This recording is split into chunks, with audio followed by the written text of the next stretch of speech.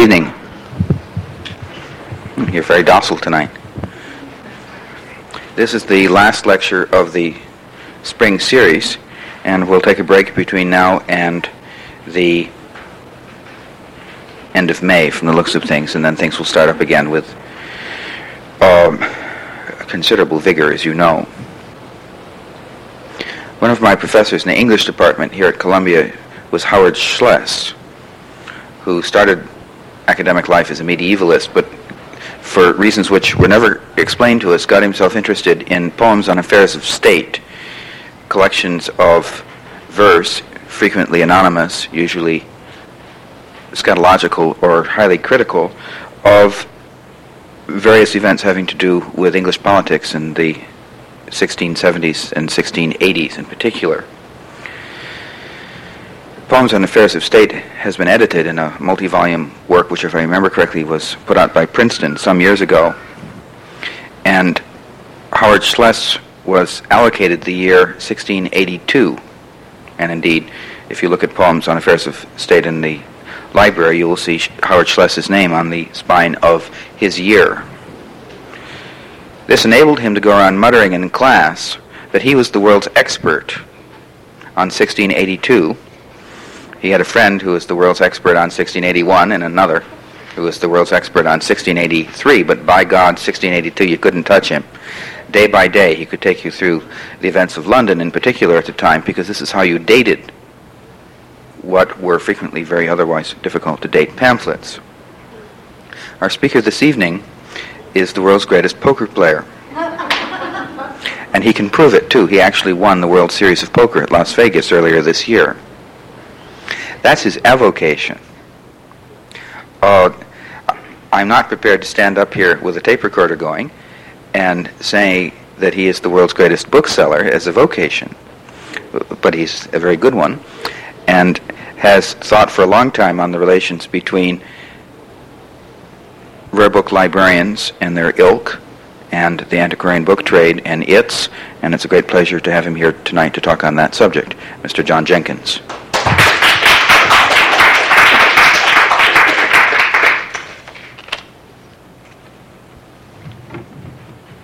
The title of my talk, which came from Terry, is The Cowboy and the Farmer Should Be Friends, and that's that relationship between librarians and booksellers. I was under the impression that I was going to be speaking to library school students initially, and some of what I say may seem simplistic to you, but when I went through my talk after I discovered that I was wrong about the audience, I decided that, simplistic though it is, what I've got to say really sums up my feelings about the relationship between librarians and booksellers, and whether that's as complex as you might desire or not, I hope you'll at least bear with me on what my opinions are. Librarians and booksellers are not two sides of the same coin.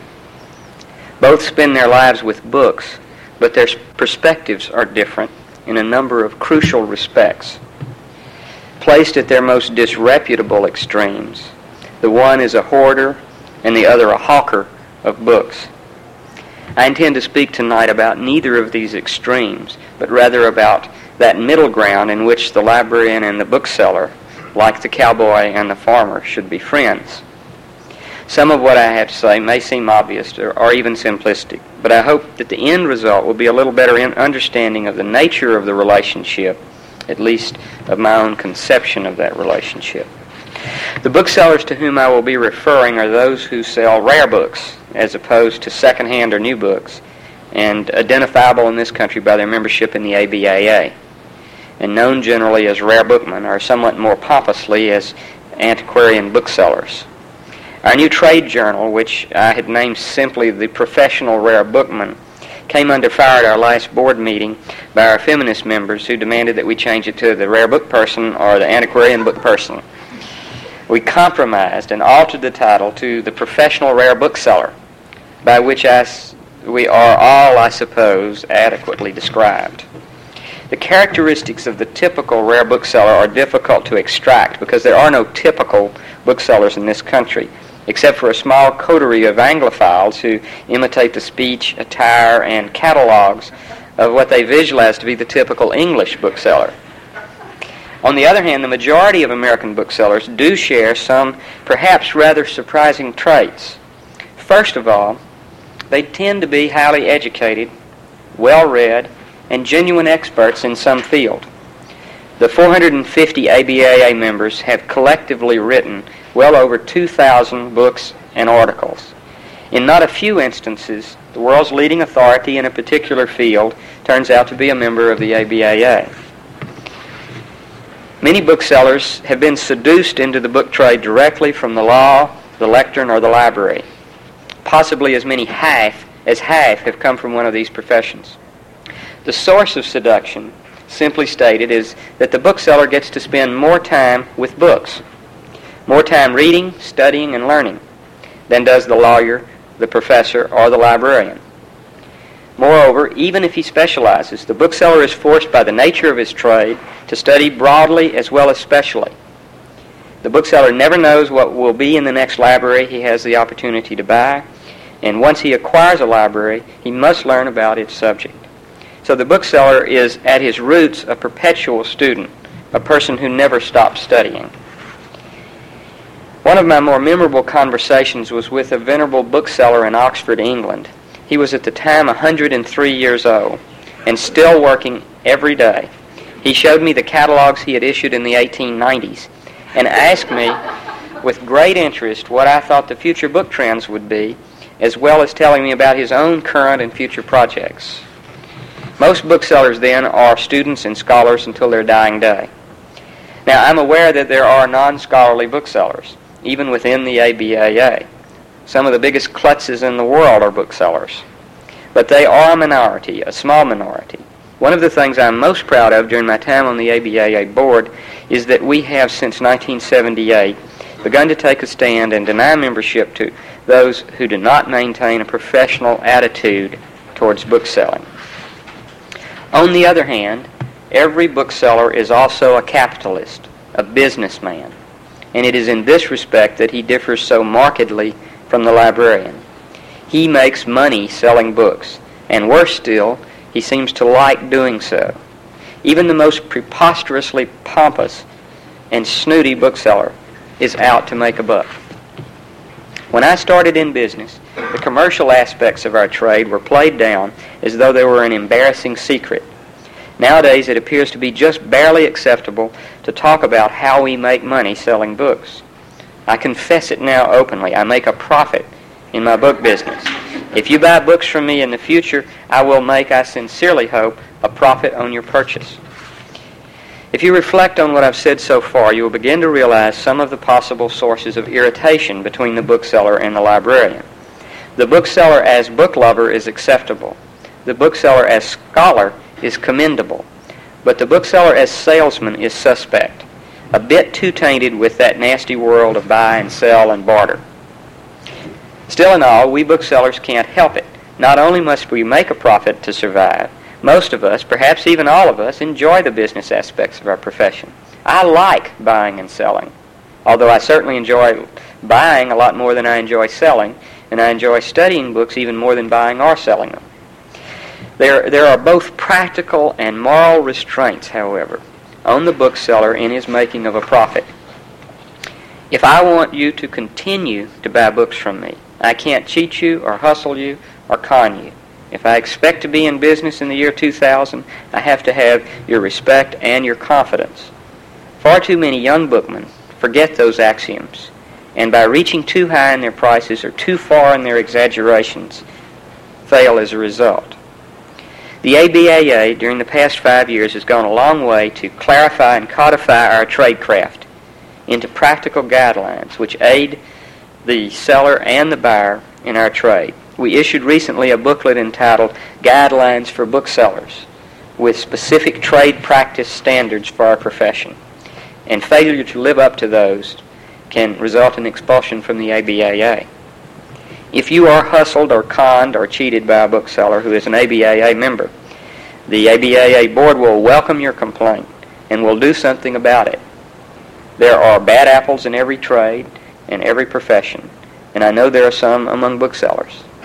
What I am saying is that we are policing our profession and have provided a forum to hear and act on any complaints, including expulsion if justified, and no ABAA member can afford to risk expulsion. The primary point of contact between the bookseller and the librarian is not face-to-face, but via the catalog. Whether through the catalog or its extension, the direct quote, the bookseller speaks to the librarian through a special language known as the catalog entry, but which I choose to call bibliospeak. There are about 10,000 out-of-print booksellers in America, about 1,000 of whom issue catalogs. I personally receive about 25 catalogs per day, each with an average of about 400 books. That is to say, if I want to spend the time, I can examine descriptions of some 10,000 books every day. In each entry, the bookseller attempts to communicate enough information to the librarian or collector to describe the book, usually along with a pitch to tell him why it should be bought. All this must be done with an eye to conservation of space because catalogs are extremely costly. It is in these catalog entries and in the bibliospeak in which they are written that most of the misunderstandings between librarians and booksellers occur.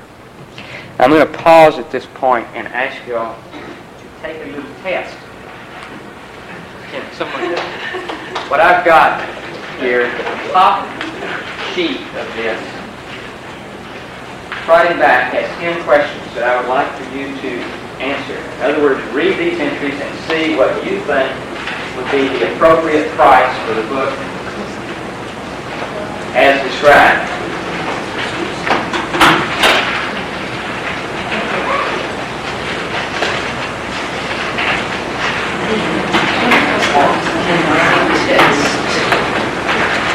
Everybody got one?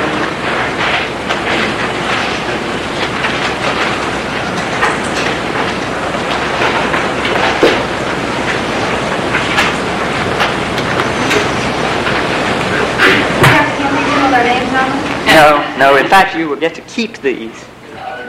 You're supposed to do this now. No, don't go through the back. Read the page.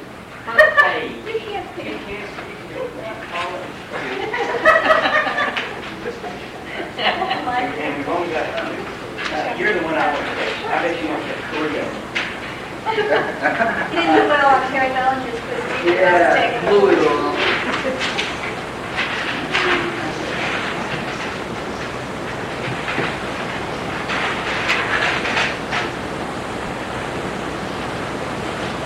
Anyone that gets less than 3 of them right, I want them on my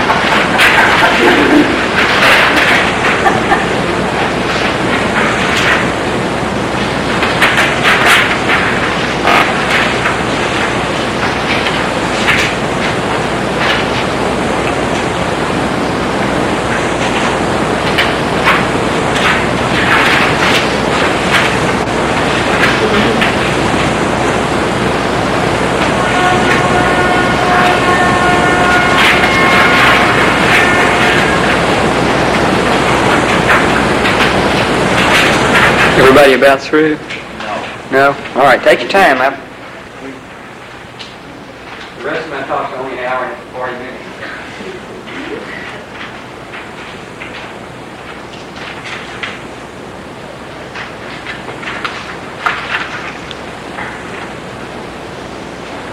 Those of you who have finished, the remainder of things are actual entries from catalog. Through the years, each with an example of bibliospeak.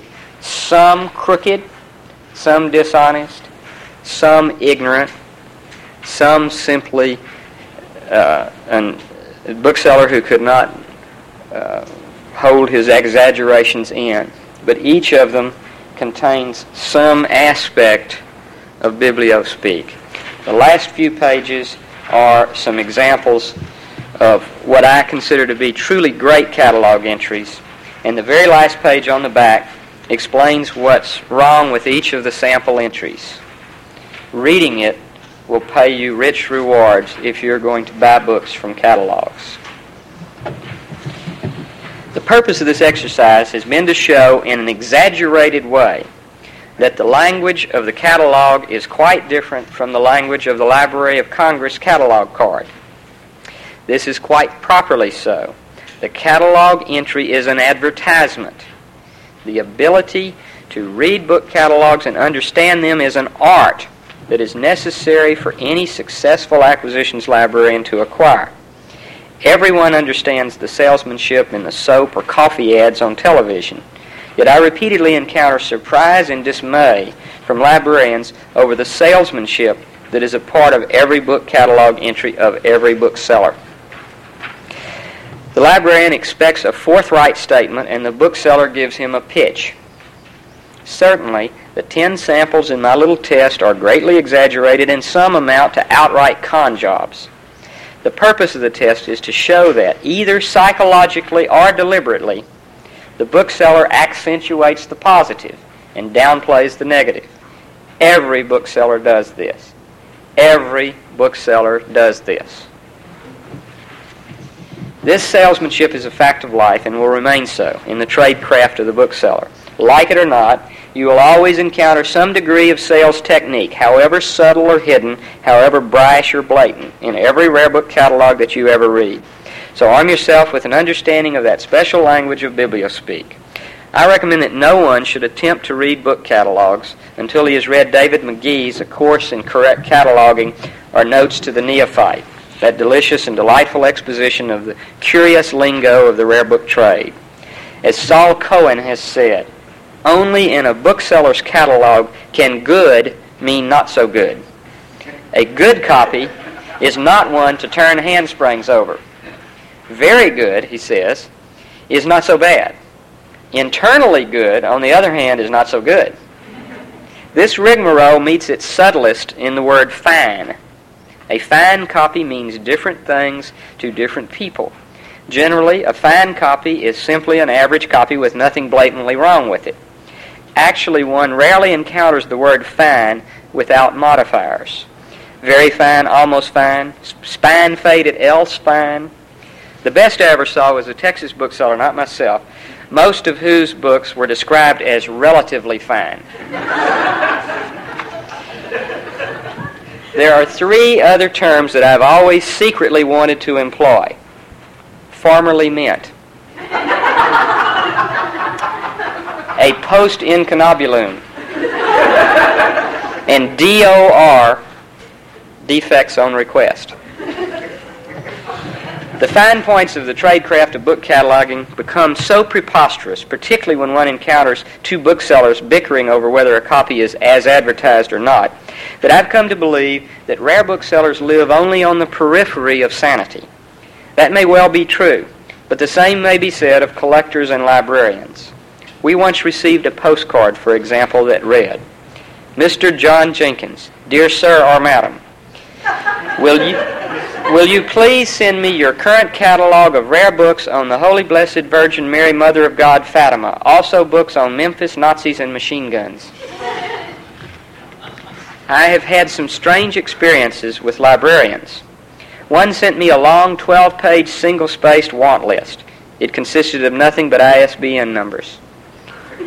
Another librarian in California ordered over 90% of the books in one of our catalogs, sent us some 700 triplicate order slips, and then left on a summer sabbatical.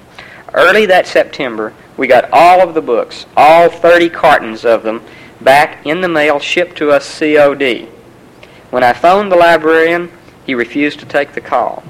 His secretary later told me that he had put check marks in our catalog beside all the books that his library already owned, and the art department had duly issued purchase orders for each one.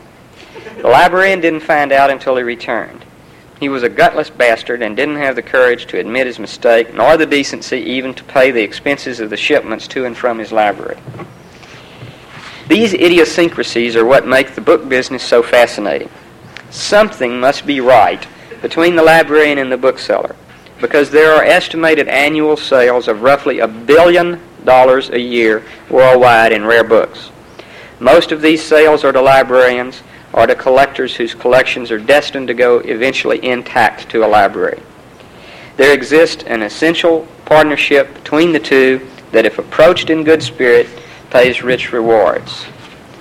The librarian and the bookseller do need each other. No librarian anywhere is as good at finding books he needs as is the professional rare bookman. No rare bookman can survive without libraries to sell to, not in the present day. It is a relationship that I have personally found immeasurably pleasurable. Some librarians who scoff at the bookseller are sarcastic about his role in building libraries. But I ask you, show me one single great library built in the past century without the aid of the rare bookman. It does not take long for the buying librarian to find out who among the booksellers can be trusted for expertise and fair pricing. Now, from the bookseller's side of the fence, why do the books cost so damn much? Is there some conspiracy to jack prices up so they're out of reach? What makes one book cost a lot and another very little? Why do rare book prices increase? Will they continue to increase? In 1980, the brokerage firm of Salomon Brothers published a chart comparing all types of commodities for the decade of the 1970s. At the top was rare books over gold, silver, antiques, land, art, oil, housing, stocks, and bonds. Only Chinese ceramics, a minor field, was higher. Why? Due to the simplest of economic axioms, the law of supply and demand. This simple fact was brought home to me accidentally a few years ago on my way to the London airport. I happened to notice outside the window of my lorry a sign on a building reading Jenkins Antique Manufacturing Company. I noticed it, of course, because of the name, but I did a double take when I realized what business was going on inside that building. The company wasn't actually faking antiques. What they were doing was making reproductions, thousands upon thousands of them. The demand had outstripped the supply, and that company was the natural result. When I began to think in those terms about my rare books, I realized clearly for the first time what it was that made rare books go up in price. To put it as succinctly as possible, the supply of original copies of rare books is strictly and absolutely limited, while the demand is steady and increasing. In 1975, I acquired the Eberstadt collection of some 40,000 rare and near-unique books. What made the collection so significant was that the Eberstadts had realized about 1920 what was going to happen to scholarly books during the next 50 years. While dilettantes were collecting Galsworthy and Masefield, the Eberstadts gathered early American travel guides, county histories, and primary source books.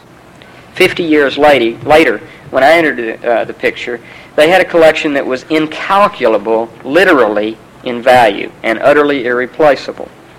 My bankers, to whom I am perpetually in hock, have always tried to get me to give them a monetary value to stick on the books. All I can say is that, quite truthfully, like some Aladdin's lamp, what is left of the collection at the end of each year after selling from it is worth more than what the whole was worth at the beginning of the year. What is still left in 1983 is worth more than the whole collection was worth in 1975. My normal supply sources are severely limited. It's been years since I found a rare book in an old attic. Whole fields are ceasing to exist on the market. A large percentage of the titles I sell will never come my way again. The books I sell go off the market for 1,000 years, unless one buys the premise that Yale, Harvard, and the Library of Congress are going to fold up and have giant garage sales. Many American libraries are now in the process of releasing duplicate copies, and this is presently my primary source for new stock.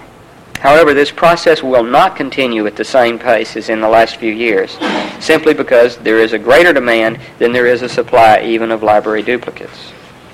The perennial complaint among rare bookmen is not I need more customers, but I need more books. The bookman spends his life worrying not over how to sell his books, but over how to replace those he has sold. This old saw of the book world is becoming less and less of a cliche, and more of a stark and terrifying portent of a dismal future. Anyone who has read my Future of Books essay knows my feelings on this subject, and anyone who has not read it should. Let me now proceed to sum up what I believe are the responsibilities of the bookseller to the librarian. Basically, as I see it, the bookseller fails if he fails to seek and find books that the library needs. He fails if he neglects to study and make himself knowledgeable in his customer's field of interest. He fails if he pays too much, and he fails when he prices a book too high. He fails if he overpitches his descriptions of the books he has for sale. He also fails, I personally believe, if he sells unique books, manuscripts, or research materials to the wrong library, such as selling 100 unpublished Thomas Jefferson letters to a modern literature library in Texas, as I saw happen, or if he sells them to a private collector or investor, unless the ultimate destination of that collection is a public institution. Many a time in my career I have been faced with this problem of what to do with important, unique research materials. While a book catalog should be strictly first come, first served, with all catalogs mailed at the same time, I nevertheless feel a duty to quote in advance unique materials to the library where they would be the most useful. That attitude has sometimes gotten me in trouble with my private collectors. However, I built my career on the philosophy that books and libraries are for use. I do not believe in the collector or the librarian as hoarder of books. I recognize and acknowledge the value of books as icons, of books as cherished mementos of bygone days, and of books as works of art. I recognize and acknowledge that it is in the nature of civilized man to treasure originals over copies.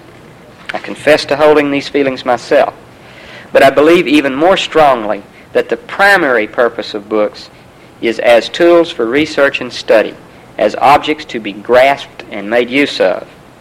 Consequently, when I get valuable research materials that are unique, I am going to make every effort to find them a home in a library where they will be most effectively made use of. But we don't have the money. That's what I hear over and over. We've got to buy periodicals and microfilm and computers.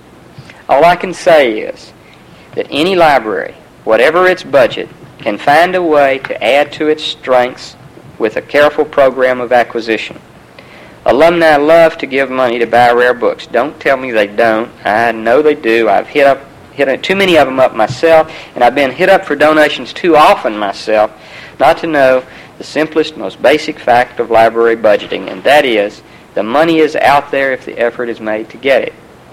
It's not a part of what one learns in library school, and it may be distasteful to the effete, but fundraising is an integral part of building any rare book library. So the librarian fails, and it is a failure, if he fails to actively build his collections, and it is no excuse, no good excuse, that he has budgetary problems. Everyone has budgetary problems. It's the librarian's duty to find funds when necessary to support his collections. And it has been my universal experience that for good books and manuscripts, money or donors can always be found. Also, the librarian fails if he fails to make his collections readily available to the researcher and historian, or if he squirrels new materials away for years in mysterious processes of accession.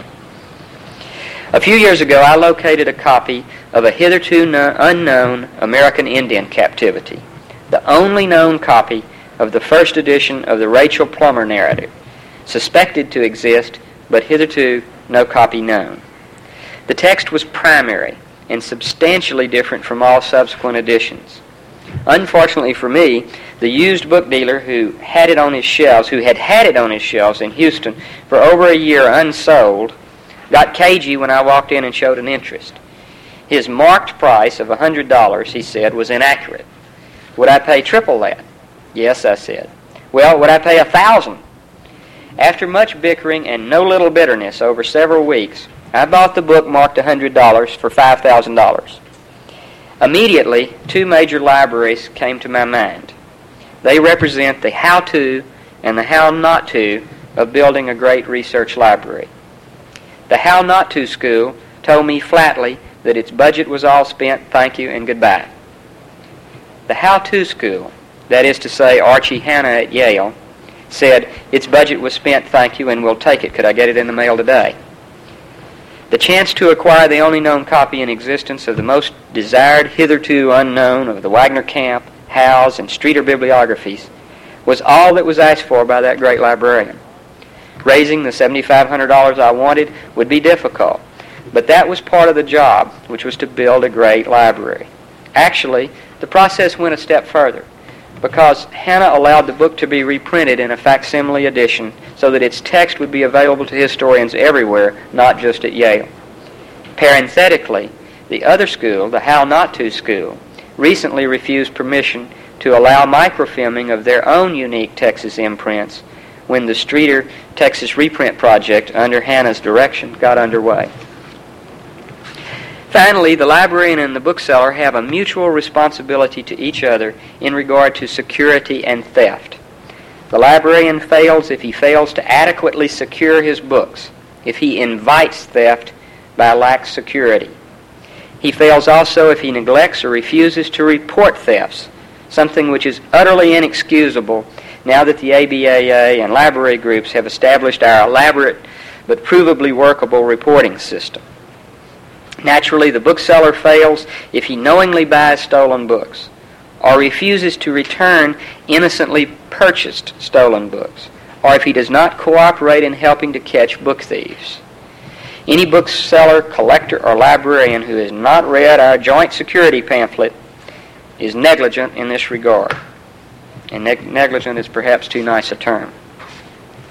Since 1963, my gross sales have exceeded $40 million, a figure larger, for example, than Harry Ransom spent during his entire career of buying the collections for Humanities Research Center at the University of Texas. More than 5 million books and manuscripts have passed through my hands. And if I'm fortunate enough to be able to continue in business, it's likely that by the end of my career I will have sold more books than there are in any single library in America. I say these things not to be boastful, but to explain a motivation. Of all the books and manuscripts and research materials that I've handled, over 80% have gone directly or indirectly into some public library. Although there are probably few who would believe it, it is that contribution and not the profit motive which has been the prime motivation for me in being a bookseller. Frankly, I make more money in my publishing, oil, and motion picture ventures than in rare books. But in the rare book world, I have a chance to make an impact that is lasting. This impact will not be readily visible. The books I find and sell will be in libraries everywhere, but my name will not be connected with them. No, my contribution as a bookseller will not be readily visible, but it will be there nonetheless, and I will know it, and that will be enough. I believe that every committed bookman feels that way at heart. I also believe that most librarians are aware of that attitude, and that it is from this that the spirit of partnership between the two worlds derives. It is not necessary to say that the bookseller and the librarian should be friends. They are. Thank you.